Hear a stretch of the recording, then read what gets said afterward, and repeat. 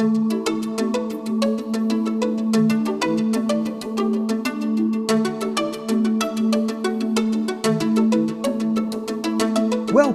to the Jerusalem Lights Podcast with Rabbi Chaim Richman, whose goal is Torah for everyone. I'm your co-host, Jim Long. And now, Rabbi Chaim Richman. Shalom, Jim. Shalom, Jerusalem Lights listeners. Much shalom to you and all of Israel today.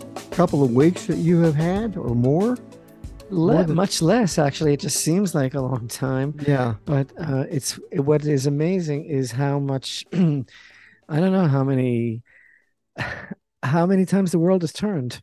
By the way, I read an article in one of the science magazines that the Earth is now turning faster than ever before. Should we be worried about that? I don't know. So much has happened since we last spoke.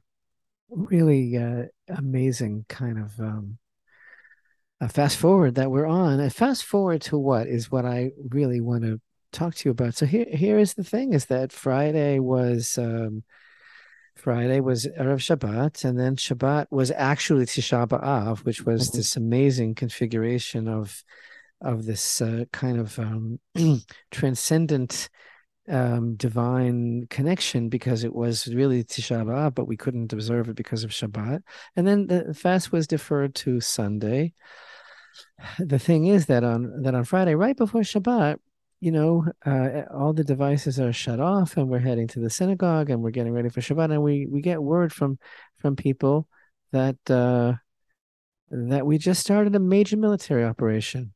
And everybody knows somebody whose son was just called up. It was a major military operation. So that Sunday, which was the observance of Tisha B'Av, was actually the third day of the operation. What was it all about? It was called Alot HaShachar, which in Hebrew means basically dawn. And so the operation was nicknamed Breaking Dawn. But what was it all about? It was just so amazing. Can I talk to you about this? Our listeners are, as the expression goes, waiting with bated breath for your perspective. It's important to me. It's important to me. How many rockets? How many rockets now? Well, altogether, 1,000. Altogether, about 1,000 were fired towards Israeli population centers. But I want to explain, because it's so important to our listeners to have reliable perspective and news about what's going on in Israel. And the reason that that's so important is because, frankly, I don't know how else to put it, the mass media lies. There's no pleasant way to say it, or to sugarcoat it. It's all basically lies. And I'll give you some examples. So what was this all about? It was basically an operation to dismantle a terrorist organization operating from Gaza called Islamic Jihad. And it's so important that our listeners have this perspective and understand that there's a certain distinction between Hamas, which is a horrendous, monstrous terrorist organization that actually governs over Gaza, and Islamic Jihad, which is not in a governing position over Gaza. It is a non-governing terrorist organization, therefore it has no responsibility to the people of Gaza. But the important thing to understand, even though Gaza is governed over by one big terrorist organization, which is Hamas, Islamic Jihad is an Iranian proxy. Yeah. And this is so important to understand, that Islamic Jihad is literally bankrolled and encouraged and enabled and empowered by Iran. So it's an Iranian front. Literally, the Gaza border is an Iranian front. And Iran is the thing, you see. Iran is the thing because they have set their sights on destroying Israel, like they say every Monday and Thursday that's their goal, and they mean it, So basically, the idea is that the operation's goal was to disable Islamic Jihad. And apparently, according to the IDF proclamations, that was accomplished, in that all of their leadership, their military leadership, was destroyed. The whole thing really started, a little bit of background in that a leader of theirs, closer to 2 weeks ago, was arrested, or last week, really, beginning of last week, was arrested. And then the terrorist group of Islamic Jihad sought basically to force Israel's hand, to extort Israel into releasing him by threatening violence to soldiers and communities of civilians near the Gaza border. They were prepping and putting into place anti-tank cells that were basically going to be opening fire. And so all those communities in the Gaza border area were living under threat. It was 3 or 4 days that basically it seemed like our entire position was like defensive. It seemed like, and people were upset. People were upset with the government. People were upset with the IDF because this is all that we can do, basically, because all those communities were under curfew. Basically, the roads were closed, and the kids weren't able to go to school, and all of those communities near the Gaza border were on high alert. But actually, it seems that those days were being used for preparation. I don't think people in the USA even understand what we're talking about. I don't think they understand that we're talking about a situation in which, we are constantly living under various attacks. Occasionally, somebody reads about something that seems to be an isolated incident, but it isn't. This is a constant thing, whether it is, stabbing attacks or stonings or bombings or gun attacks, or one of the latest crazes is the Palestinians from certain villages are standing on high overpasses and blinding Israeli drivers with lasers. I mean, everything that they can possibly do to kill a Jew, that's what they do. The one that you mentioned last week, the vehicular homicides. Vehicular terror, right? Yeah. Vehicular terror. Every type of terror possible is the call of the day. So in any event, it began on Friday afternoon before Shabbat with a highly this operation called Breaking Dawn began with a highly precision direct strike onto an apartment building. I think it was the 3rd or 4th floor apartment in a building in Gaza City, in which the Islamic Jihad chief was killed, and it was amazing. It was a targeted assassination, just like America, who took out Zahari, right? Which was like the pride of President Biden. Yeah, we will find, no matter how long it takes, right? Zahari was Bin Laden's assistant. He was his second in command. He basically went into self-exile and hiding from Afghanistan when the U.S. troops were there. But when they left, he went back, and I believe he was living openly and peacefully. He was living openly, and I think he was taken out by an American drone while he was sitting on his porch. Yeah. So America does that. That's what the IDF did to this leader.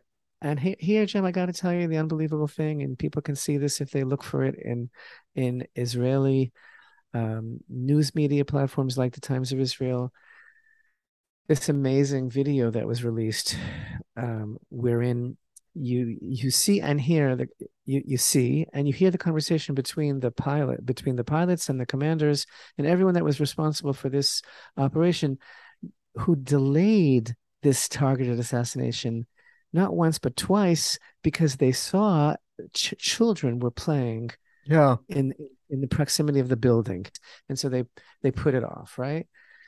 And then, and this is so important, and I'll bring up again later why it's so important. And then, so he was taken out, and then this predictable response of rocket attacks into Israel, but into populated areas, right? And towards Tel Aviv and Jerusalem as well. And by the time it was finished, by the time this Egyptian brokered ceasefire went into effect, and of course, a good 20 minutes after the ceasefire, they kept on firing rockets. That's always how it is. So 97% success rate was attributed to the Iron Dome. In terms of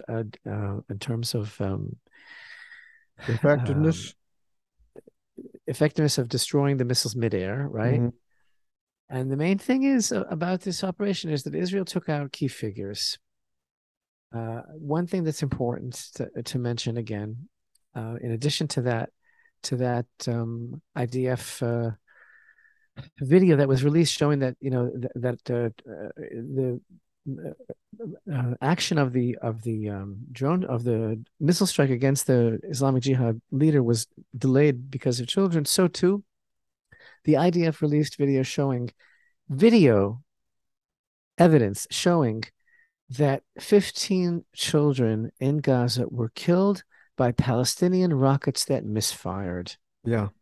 15 children were killed by failed launches, right? And that is so amazing because of things like an Al Jazeera headline. Where is it? I got to find it. It was an Al Jazeera headline that said something like 15 children in Gaza killed as Israel strikes Gaza. Right. The headline was "As Israel strikes Gaza," and not oh, here it is. 6 Palestinian children die as Israel attacks Gaza. That's Al Jazeera showing off their creative writing skills. And then it had been established, and it was already, that video from the IDF had already been seen by major news outlets, and that's why the New York Times didn't have a front page about the Palestinian children that were killed by Islamic Jihad rockets, because it wasn't Israel that killed them. So what's the point of talking about it if it wasn't Israel who killed them? In any event, so it was an important operation in which, again, Israel claims to have eliminated the entire military leadership of Islamic Jihad in Gaza within these 3 days, and Israel saying that, Lapid, acting prime minister, saying Israel will never apologize for protecting itself, but yet stressing that special attention, as we've just pointed out, was paid to minimize Gazan civilian casualties. Anyway, the thing is, Jim, that it goes on and on like this. It really does. And the difference is that people should understand that this is all about Iran.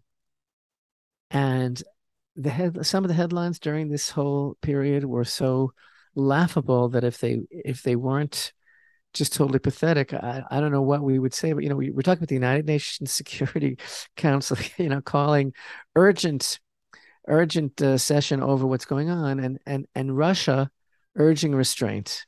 Russia urging Israel to restrain itself. And what was it that you were telling me about Pelosi? Her trip to Taiwan. So China claimed that was an act of war. I mean, she gets off the plane and they launch an armada of Chinese ships. They put air support, into action, and yet we have close to now 1,000 rockets rained down over the nation of Israel. President Biden said that he was very proud of the Iron Dome. Yeah, he did say that, which he allows us to have. Yeah, he did. Well, no, not to be fair. Excuse me. I don't think that's fair, and I'll tell you why. Because if it wouldn't be for the fact that America pressured Israel to exile 10,000 righteous Jews and to give away, not to give back, to give away the Jewish communities of the Gaza Strip, Gush Katif, in this fantastical, illusory peace deal that never was, then we wouldn't need the Iron Dome. What you're saying is that Gaza became a launching pad for terrorism into Israel. This is what's going on today. This is so stark because not only did this separate group that was funded by Iran, not Hamas. Hamas wasn't even involved in this. This is why they even... And this was one of the questions that the pundits kept on, talking about and writing about. Will Hamas get involved? Won't they get involved? Is it good for them? Is it bad for them? Yeah. And they sat it out. The Iranians, who are in ordinary circumstances, would call the Palestinians their brothers. It didn't bother them that they were so sloppy that they killed, the children in the Gaza Strip. And I think this says a lot. Because it's just collateral damage to them. Exactly. Jimmy. First of all, yeah. I'm sure that'll be branded definitely not woke, and possibly, I don't know, racist for saying this, but excuse me, but after living here for 40 years and after being in the army for 12 years, I think I have enough right and experience to say that they have very little reverence for their own lives. Well, very little regard for their own. Listen, they fire missiles from densely populated areas, but not only that, they fire missiles from hospitals and schools because they know very well that the IDF will be able to determine the missile launcher's location, and that they will not they will not fire upon hospitals and schools. It's all so cynical. They use their own children for human shields. This is what it is. This is the culture. Yeah. Am I allowed to say that? Oh gosh, I just did. Oh, I'm there with you. We're on the same page. This is a direct confrontation, really, between Israel and Iran. So we have the confrontation with Iran in the north, in the Syrian front with the Iranian proxies, and here in Gaza as well. Yeah, sounds a lot like we're inching closer and closer to the opening of Ezekiel 38, where it speaks of, Persia, which is Iran, in a coalition with some other countries coming down on Israel. We talk about this and we say it, and it sounds like we're saying it and repeating it, and I don't know how else to relate to any of this other than the fact that there is a tremendous process of separation, refinement, as should I call it, waking up that's going on. In by separation, what I mean is that Hashem is using every front in this world, economic, socially, politically, to force people into making a decision about whether they are on the side of right or not. And it has so many manifestations and implications. There's no way you can avoid it anymore. It's a part of life. Yeah, even here at home, Rabbi, we have a stark reminder of that. The political movement in this country, called the Democratic Party, that will do anything to keep President Trump from running again. And here their latest shenanigan is a raid by the FBI on his home in Mar-a-Lago, and breaking into his safe, taking all the papers, which, by the way, according to Alan, the lawyer, Dershowitz, Alan Dershowitz, says that President Trump had every right to those presidential papers. Democratic Party has weaponized the FBI as a political tool, and the FBI has admitted that they deliberately are biased in favor of Hunter Biden in that investigation, which has been censored by major media platforms, major establishment media. And then you go back to the story of Hillary Clinton's 33,000 emails and everything else. And yeah. Some listeners may say, why are we talking about current affairs? This is supposed to be a program about Torah for everyone. Torah is about addressing on a daily basis, righting the wrongs of the world. And not only that, as we spoke about last week, the whole idea of the redemption, the Messianic era that everyone, I think, our listeners are in favor of, the whole idea of the redemption of mankind, it's all about justice. We spoke about this extensively last week. It's all about relieving the anguish and the misery of those that are exploited, and that's exactly what this is all about. We're all being held under the thumb of those that are seizing control, as it was in other times in history. I was going to say, you mentioned Operation Breaking Dawn. So this is exactly what I wanted to talk about, having mentioned now the concept of the redemption. So every military operation has a code. It has a name, right? And the name of this operation in Hebrew is Alot HaShachar, which basically has been translated officially as breaking dawn, but it means the dawn, right? The rise of dawn. And a long time ago, I was told from a reputable source in the military establishment that the names of the code names of the various operations in Israel are basically generated by a computer randomly. I don't know if that's true or not. If it is, how much, all the more so. And if it isn't, if someone came up with it, I don't know. I was told that it's random. I don't know if that's true or not. Either way, it's interesting. But this is what I wanted to say. The whole idea of calling this operation that we just witnessed Breaking Dawn is so incredibly evocative and loaded and suggestive, because the whole concept of that expression, alot hashachar, that comes from Tehillim, it comes from Psalms, and it's something that is expounded upon extensively by our great sages. It is that expression is synonymous with redemption. Yeah, it is a code for redemption. And so that is so powerful and amazing. And I want to explain to you exactly where we see this. Okay, so first of all, there's a very, very famous midrash from our sages, and the midrash tells us that several great rabbis, Rabbi Chia and Rava and Rabbi Shimon ben Chalaftu, were going on a journey. They were walking in the valley of Arvel, and they saw the Ayelet HaShachar, Shabaka Ora, which means as they were walking at night in this valley, these great sages, they saw the Ayelet HaShachar, which means the rising of the dawn, which began to break light. And so one of the sages said to the other, Rabbi Chia bar Rabba said to Rabbi Shimon ben Chalafta, he said, this is the way the redemption of Israel comes about. At first, slowly, slowly, and as it continues, its light increases and grows greater.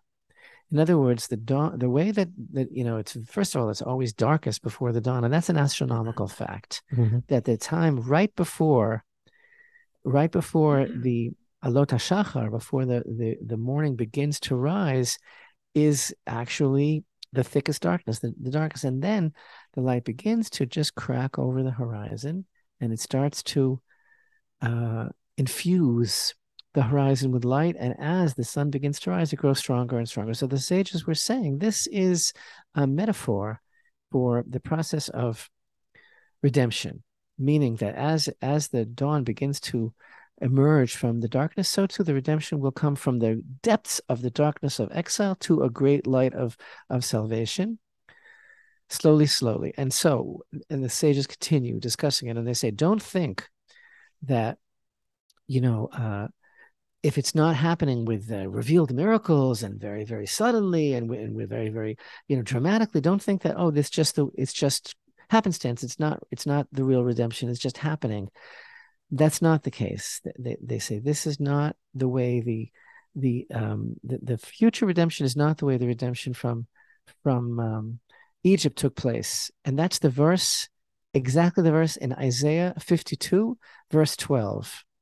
And it says this very thing. Isaiah 52, verse 12 says, for not with haste shall you go forth, and not in a flurry of flight shall you go, for Hashem goes before you, and your rear guard is the God of Israel. In other words, Isaiah is going out of his way to say that the future redemption is not going to be bechipazon. It's not going to be in haste like the Egyptian Exodus took place. It's going to be slowly, slowly, slowly, in stages.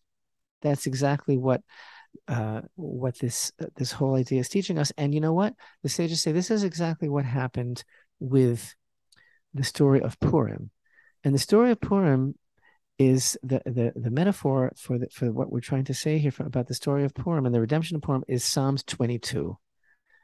And Psalms 22, the title of it is, for the conductor, Al Ayelet HaShachar Mizmor David, for the Ayelet HaShachar, a Psalm of David. Now, Ayelet HaShachar, it's the name of Psalm 22, and it's a similar expression. It's not Alot HaShachar, which means dawn, but it's very, very similar.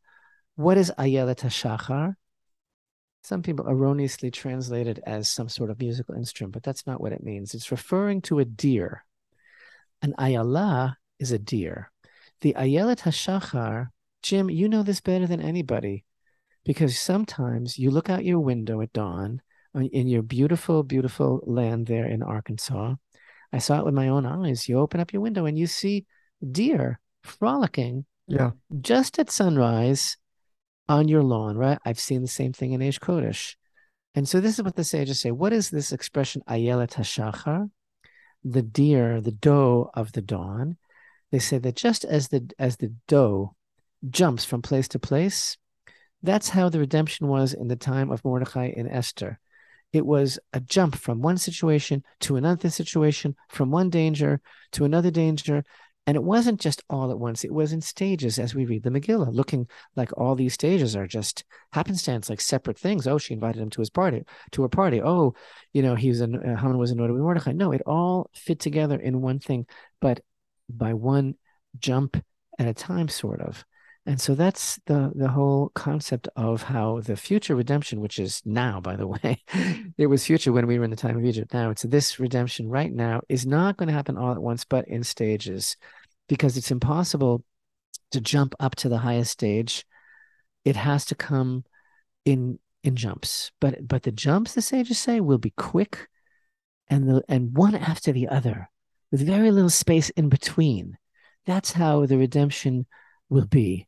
It will start with it from a situation of like exile, and it will lift up everything in these stages. So as soon as I have to tell you, Jim, it's been such a trip. I mean, so much portent, and so I mean, can you imagine? We go to shul on Friday. It's Erev Shabbat. We go to do the Lecha Dodi with joy and singing, even though it's about to be Tisha B'Av, but that's this unique, beautiful, mystical, spiritual dynamic of the fact that it was Shabbat, even though it was Tisha B'Av. So, and then we're told, did you hear that we just went to war? Like, yeah, my son was called up, this one is saying, and so like we hear, okay, there's a major strike going on now, and of course we're not going to hear any news over Shabbat. And then it's Tisha B'Av, and already on Saturday night we can hear the news, and it's Tisha B'Av being observed. Yeah. And we have this basically war going on.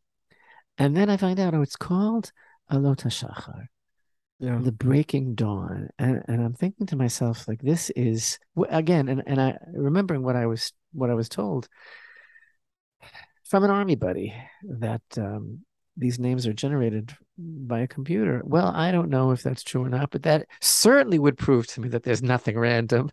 Yeah. How much more so whether a genius thought it up or whether the machine came up with it. The idea is Hashem is speaking to us, because this is exactly the kind of stage of redemption that is in our hands. For not with haste shall you go forth, and not in a flurry of flight shall you go, for Hashem goes before you, and your rear guard is the God of Israel. He is the real Iron Dome. And this is exactly the situation that we're facing. One would have to say that please God, the fact that this necessary action had to be taken right at the beginning of Tisha B'Av, that Hashem used this as a way to show that he is the shield of Israel. That technology could have easily have failed, and yet it went beyond expectations to, dare I say, a miraculous level. I don't see any record of out of those nearly 1,000 rockets of any Israeli lives being lost. It was a very, very great miracle. The bottom line is that out of about 1,000 rockets, several Israelis were lightly injured by shrapnel, or while running for shelter during the sirens, sounding. But again, as many as 12 or 15 Palestinian children were killed directly by misfired Islamic Jihad rockets.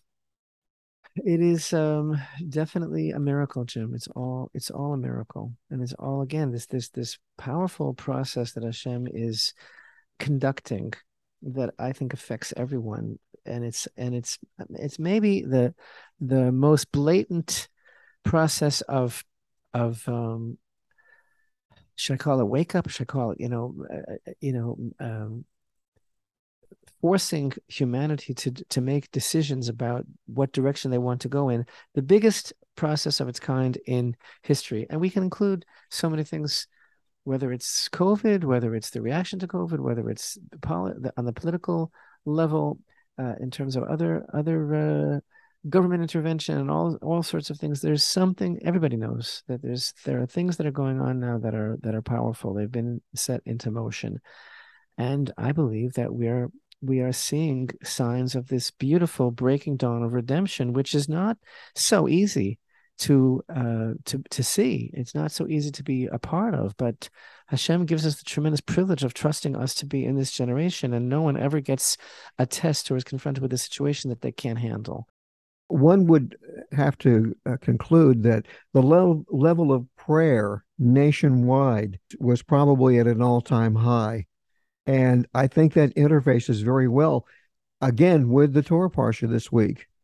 Beautiful, outstanding, because the first word of Parshat Va'etchanan is Va'etchanan, which means basically Moshe is saying, I implored Hashem, I begged him at that time, saying, Hashem, Elokim, you have begun to show your servant your greatness and your strong hand. For what power is there in heaven and or on earth that can perform according to your deeds? Let me now cross and see the good land that is on the other side of the Jordan, this good mountain and the Lebanon, which our sages tell us, as Rashi cites, the good mountain is an allusion to Jerusalem, and the Lebanon is an allusion to the Holy Temple. He wasn't asking to go to Lebanon. And so basically Moshe was begging, he's reviewing the events, and he's explaining that after Hashem told him his decree that he's not going to be going into the land of Israel, he begged Hashem. He wanted so badly to go in, and the Midrash says, this is so poignant and so moving. The Midrash says that Moshe said, could I even just be a bird, like just flap my wings and just fly through and just be able to see it one time? Anything, I'll do anything to get to go one time. And that was not to be. And the word Ve'etchanan has the numerical equivalent of 515. Right. Yeah. And there is this mystical idea that Moshe prayed 515 prayers. I have them in beautiful, beautiful books talking about this. Yeah. And he did not listen to me. Hashem said, it's too much for you. Do not continue to speak to me further about this matter in chapter 3 and verse 26. And meaning, if you just would pray one more prayer, I would have to let you in. So don't stop now, because I cannot let you in, because it is not meant to be, because it is not to happen. So 516 apparently would have done it. Va'etchanan is one of 10 words for prayer that we find in the Torah. And I was going to mention that one that we know well, tefillah, the gematria of that word is 515. Whoa. This, whole thing leads us to begs a question. We're saying, okay, Moshe prayed 515 prayers. This whole conversation we started because you pointed out that when we're in a situation like this, all eyes turn to Hashem, from whence shall my help come. And Moshe prayed to be able to come into the land. This was his whole goal, and that was not to be. And this begs the question, what happens to prayers that are not answered? Yeah. Here we have this testimony that he prayed 515 prayers. Where do they go? This is a sensitive topic to a lot of people who feel that Hashem does not answer their prayers, does not hear their prayers. How many times do we hear this from people who are sincere and broken of spirit, and they feel that Hashem isn't listening to them? And the pat answer that people say, which I'm not saying that it's not true, but it may be just slightly insensitive to somebody in a very, very anguishing situation, is we'll say, well, yeah, he answered, but the answer was no. That's not the best answer. I think the true answer to where the unanswered prayers go is that what Chazal teach us, what the Torah teaches us, is that there is no such thing. And what we really mean to say when we say the answer is no is not that the answer is no, but that the answer is different than particularly what you thought, according to your perspective and your agenda, was best. The answer is not going to come up what you wanted, but it is not unanswered. Meaning, there's no such thing, Torah teaches us, as a prayer that just goes into some sort of void. It just gets swallowed up, and it was just useless and null and void. There is no such thing. Every prayer has tremendous power and tremendous effect, and that prayer can be manifest as the salvation of someone else. That for Hashem's cheshbonot, his calculations, his considerations are not ours. right? What does Isaiah say? Hashem says, my thoughts are not your thoughts, right? So he has a different way of looking at things. He has his system. And so he may feel, no, this is not what I'm going to do now, what you need now. But the fact that a person opens their heart and is sincere and implores Hashem, that shakes the heavens and the earth. Yeah. And who knows where that prayer goes and how it will manifest and take form and become an iron dome to someone else or to that person in some other form at some other time, because of the merit of the heart that was in that prayer. There's no question about it, that there, and in that way, and it's hard to hear when a person is begging for their life and it's not answered, but there is no such thing as an unanswered prayer. One of the most valuable things that I learned long ago was how to pray. Meditating silently and thinking about what you'd like God to do is actually not considered prayer. When Yitzhak goes into the field and he's praying, the word there is actually the word for conversation. Yes. He's actually it's important to actually hear your own voice. Exactly. Albeit barely audible, maybe very, very low. But when we and one will ask, well, why do I need to speak out loud my prayer if Hashem hears it anyway? He certainly hears it. But the idea is that by praying, we are demonstrating that we believe that Hashem hears our prayers, and we need to have that posture. We need to have that ability to open our lips and to address Hashem like we're talking to a trusted loved one, like a parent. This is exactly the type of dynamic that we need to feel comfortable developing, and like other things that are demanding spiritual disciplines, requiring a lot of candor and self-awareness. It's a lifetime to really develop. It's a skill. You reminded me when you spoke of praying for others. We see an example of that when Avraham Avinu moves down towards the Negev, and Avimelech tries to pull the same thing with Sarah, like, sort of kidnapping her and taking her into his house. One of the things that Hashem did is he closed the wombs of all of the household of Avimelech, of this Philistine king. So what does Abraham do? He prays for the household of Avimelech, and the women and the maids and all their wombs are opened up. And so what immediately follows that event, Abraham and Sarah will have a son.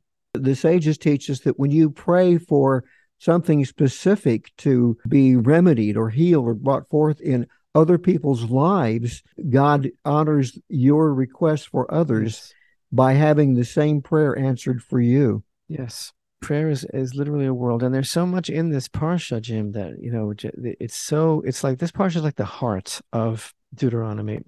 And it's so amazing that we have the redaction of the Ten Commandments with some differences, which is a whole lesson. There's so much here of Moshe's exhortation, again, like you are fond of mentioning, where he tells us in chapter 4 and verse 12.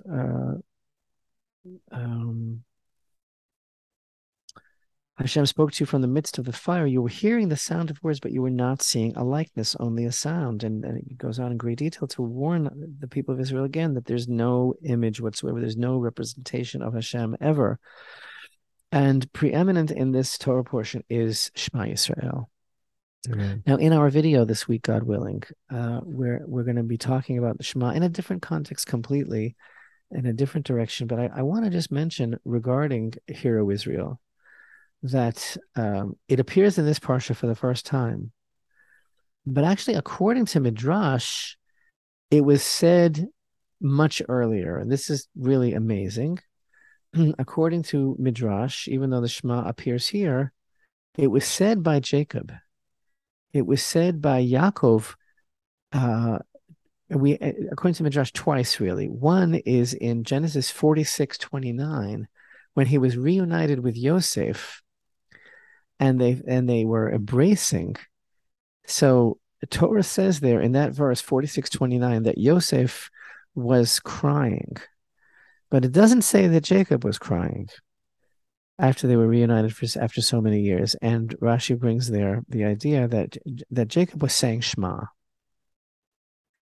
Amen. And so on the surface level, it sounds kind of strange, that, like what he's like. I understand he's a very religious man. I understand he's very devoted to his times of prayer, but like he's being reunited with his son now for the first time in 21 years. And like, this is now of all times, I understand you have to say Shema twice a day, but now of all times, he's choosing to say Shema while he's, hugging Yosef. But actually, it's the deepest thing in the world. This is so profound. This is why we have to really appreciate the incredible ideas that our sages are communicating to us through these lessons. Is that Yaakov, he was saying Shema because this is the secret of Hashem's oneness.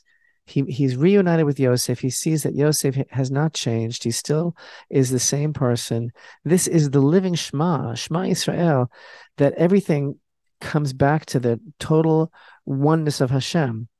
And then later in Genesis 49, when Yaakov is on his deathbed and he's going to be giving the blessing to all his sons, and he was about to reveal to them everything that was going to happen until the end of days, but it was taken away from him. You know the famous lesson, Jim. Yeah. It was taken away from him, and he was concerned that maybe there was some sort of blemish in one of his children, and instead he gave them the blessings. And according to Midrash, when the boys saw that he was perplexed because he lost the prophecy, they said to him, Shema Yisrael. We are the Hashem that you believe in. We believe in Hashem. Hashem is one.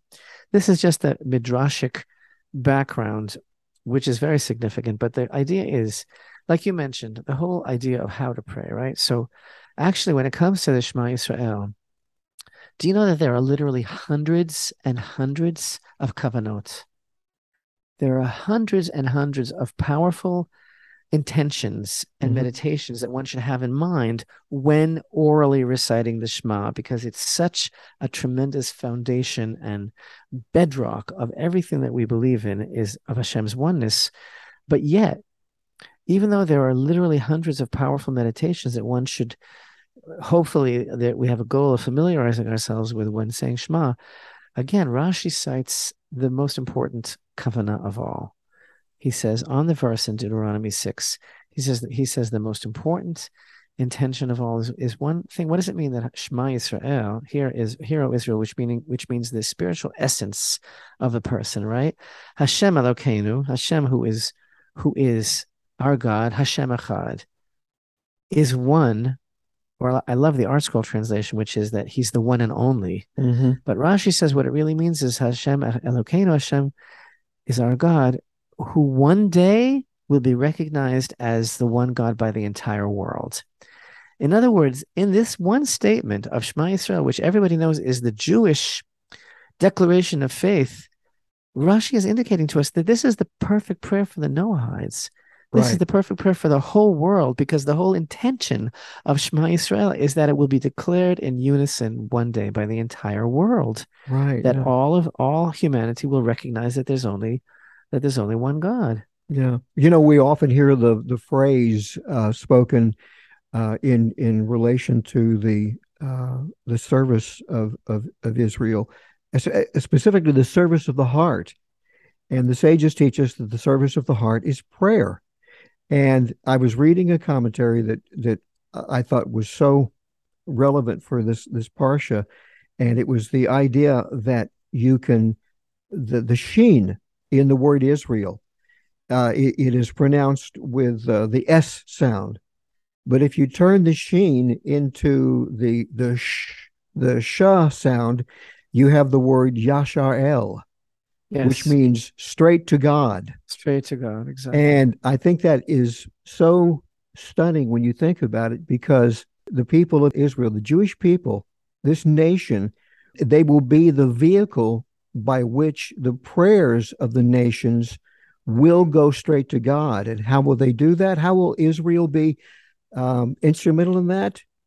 Building a house of prayer for all nations. But I'll see you and raise you. Please. I'll see you and raise you. Just to say that I and I've said it recently to a lot of people, I deeply encourage everyone to say Shema Yisrael. I said it in Zoom classes. I've communicated it to people. Shema Yisrael is the prayer, the universal prayer. And it's Yashar El. It's straight to God for everyone who wants to take a stand. As we said, this is the time for taking a stand. There's a lot of gods in the world, Jim, a lot of false gods, a lot of idolatry, a lot of illusion, a lot of very, very dark, very, very unclean worship of all sorts of things, including the self. And the idea is that Shema Yisrael is the declaration that there is nothing in this world but Hashem. Again, I hope our listeners don't begrudge me bringing up gematria, because I think there are so many lessons that are sort of encoded in gematria, and that's the so-called Jacob's ladder. And that word for that apparatus, sulam, is unique in that it only appears in the Torah in that one particular place when he has the dream. The gematria for that word is 136, and which is the gematria of the word kol, of your voice. Wow. Which shows that you have to speak out loud to go up the ladder, if you will. Right. Yeah, and it also alludes to the temple. And I'll tell you how the temple fits into this also, Jim, according to all the prophecies. The idea is this. Even now, if someone would ask me, there's different types of prayer. There's private prayer. There's meditation. There is solitude.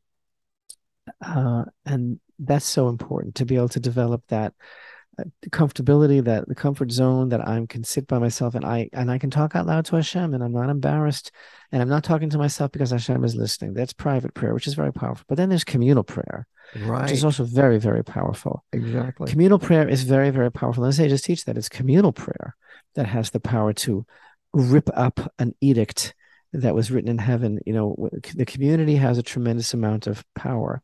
And so, simply put, the vision of the perfection of communal prayer is the temple. Of course. And it's literally I'd like to teach the world to sing, because I know we date ourselves, because what it is that it is this idea of the whole world coming together and praying together to Hashem. That is exactly what Isaiah sees when he sees all the nations coming to the temple. That is the place of prayer. Solomon said it when King Solomon dedicated the first temple. And in Kings chapter 6, he said, also, the stranger who comes from afar away and turns and faces this place.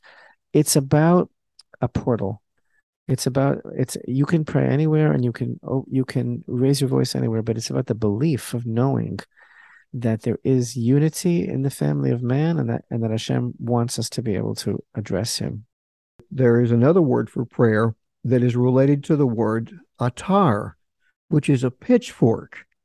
And exactly. I'm so happy that you brought this up, because this is one of the most beautiful teachings. If I'm understanding the metaphor, pitchfork, you stick it into the grains and the hay, and you move things from one spot to another, or you churn them and overturn them.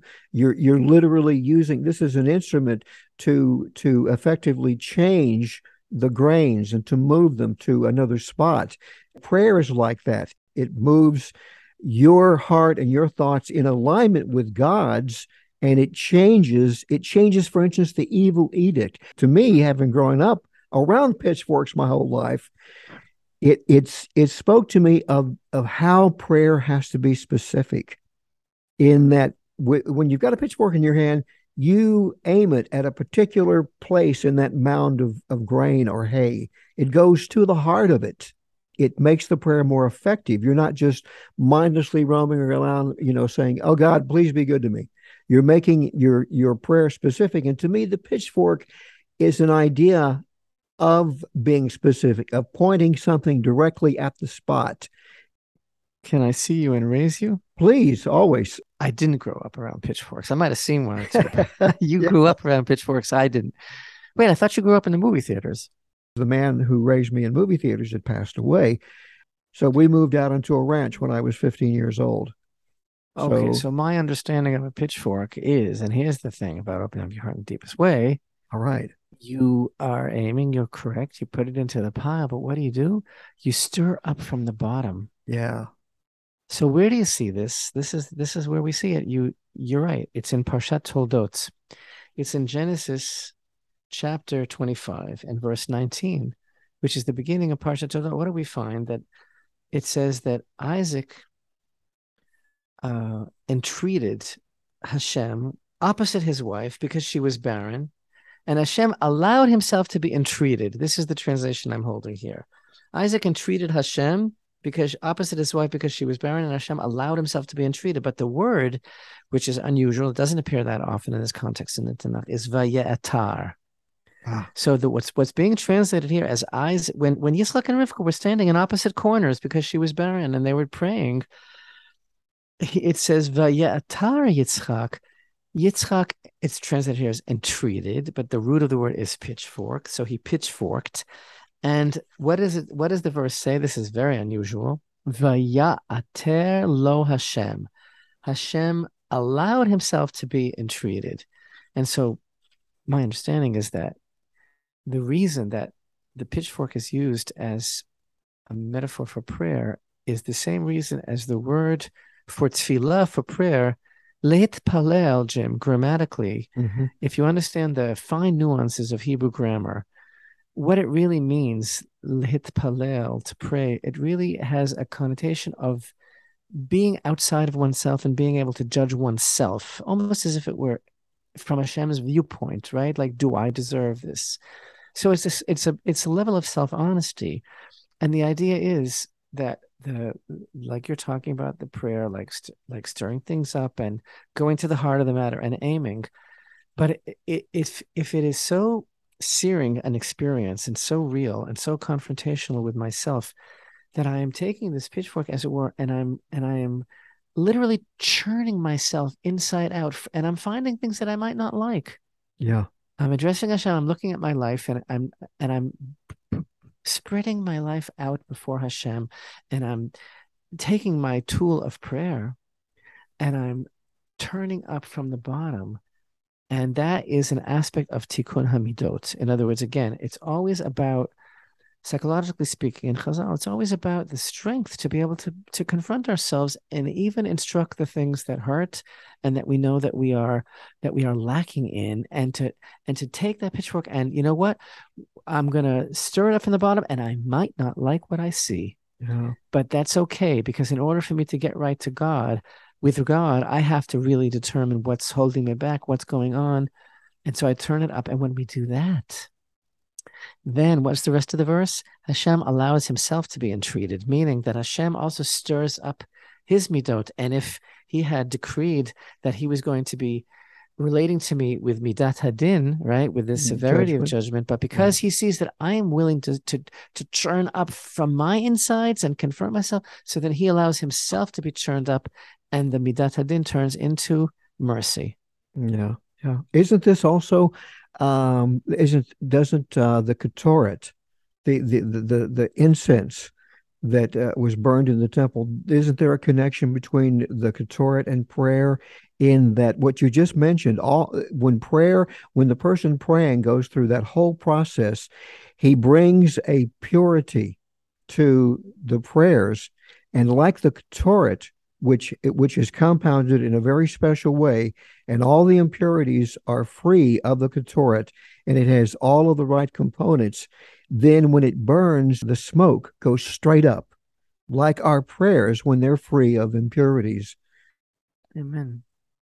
You know, everything that's going on in Parshat V'etchanan, like the other Torah portions in Deuteronomy, we can't ever forget that this is all basically with Moshe intensely aware that his death is approaching. Yeah. And so this is his final departure from his beloved children of Israel. And again, it's so amazing, because back in Numbers 31, Hashem told Moshe, well, now I want you to lead the children of Israel in taking vengeance against Midian, and right afterwards you'll be gathered to your people. But that didn't deter him from from exercising that operation with alacrity and with zeal, even though Hashem told him that right afterwards you're going to die. And speaking of the Shema, and I just want to mention this, we're talking about the Shema, and as everybody knows, the Shema is a life cycle prayer. It's said every single day of our lives. It's said in the morning, in our morning prayers. It's said in the evening. It's said before going to sleep at night. And also, ideally, classically, it is said before dying. Mm-hmm. If one had that clarity and ability and foreknowledge that one was about to die, one also says, Shema, what's that all about? really, what is that all about? Why at death? Why at death? And the idea is that a proper understanding of this concept, really, and I do speak about this in our video this week regarding the great Rabbi Akiva, who was put to death by the Romans and who said Shema as he was being tortured to death. And I'll speak about that in our video. But the idea is this whole concept really sheds a lot of light in general on the Torah conception of death. The Torah conception of death is so different than that of so many other people because it is literally a stage, a process of life. The neshama never dies, Jim. The neshama never dies. And so for a person who really understands this and is prepared for this, it's like removing a garment. And the tzaddikim, the very righteous people who have spent a lifetime in preparation for this and understand that all there is Hashem, understand that their soul is going to be a vessel for the Shekhinah, for the divine presence after death as well, perhaps even more so. And so I think the idea of saying Shema at the time of death is the passage into the wholeness of Hashem Echad, because it's really becoming being released from the confines of the body and becoming a part of that entire reality that is Hashem. My teacher of blessed memory, the late Vendel Jones, I still remember the story of his being bitten by a very poisonous snake on one of the digs in Israel years ago. There is a snake, translated to English, the Arab name is a two-step, because they say this snake is so poisonous that when you are bitten by it, you take 2 steps and die. Vendel had put his hand on a rock, climbing up to get up to another precipice, and this thing bit him. And I said, "Oh, what did you do?" And he said, "Oh, I immediately began to pray Shema over and over again." He was saved miraculously because it turned out that the fangs had gone into the surface of his wrist and gone back out again. So only the venom splashed on the surface of his skin. Wow. Which, by the way, turned that skin black, and it fell off later. He knew the snake, and he thought, well, here we go. The jig is up, and I'm ready to meet Hashem, and I'm going to reinforce my belief that he is one and that his name is one. Wow. So much more to share, Jim. I think we're out of time. There's so much more that I wanted to talk about. Let me just remind everyone that this Shabbat is a special Sabbath. It's called Shabbat Nachamu, the Sabbath of consolation, the first Shabbat after Tisha B'Av. And that has very far-reaching implications, as does this Friday. August 12th is a special unsung day in the annals of the history of the people of Israel. It is a powerful spiritual day. It is called Tu B'Av, which means the 15th of Av, and in the time of the temple, dating back to the tabernacle in Shiloh, it was a special holiday, which today, even in modern Israel, is celebrated somewhat. It's a holiday of matrimony and romance. There are reasons for that. And in this week's video Torah portion for Parshat Va'etchanan, I discuss the significance of the 15th of Av also. So I hope everybody gets to see it. Is this not also your birthday? Oh, shucks, I wasn't going to get personal here, but well, yes, actually. I wanted to bring it up. Thank you, Jim. Yes. Tu B'Av is my birthday. We won't talk about how old I am because I can't believe it myself. And the fact is that it certainly explains my romantic nature. It does, yeah. A man who loves song deeply. Whoever understands that Tu B'Av. I also want everybody to know that this Sunday, there will not be a Zoom class, but we will be resuming our Zoom schedule as follows. Tuesday, August 16th, we will be resuming our class in Mesilat Yesharim, the Path of the Just, and our next Zoom class in Samuel will be resuming on Sunday, the 21st of August. Yeah, I've never heard the word resume ever in a different light now. You're going to resume. All right. For what that's worth, whatever. It's worth a lot, Jim. It's wonderful seeing you and seeing everybody. Well, you know, as I say, mind's eye. As I say, at my age, it's good to be seen. And what about me, Jim? You're just a mere youngster compared to me, Rabbi. You know. So. But you know what they say about people of our age, Jim, not to buy green bananas. Yeah. We want to wish everyone a long and healthy life, a beautiful Tu B'Av, a beautiful Shabbat Nachamu. May we really, truly merit to the breaking dawn of redemption. Wishing everyone love and blessings. Shalom, shalom.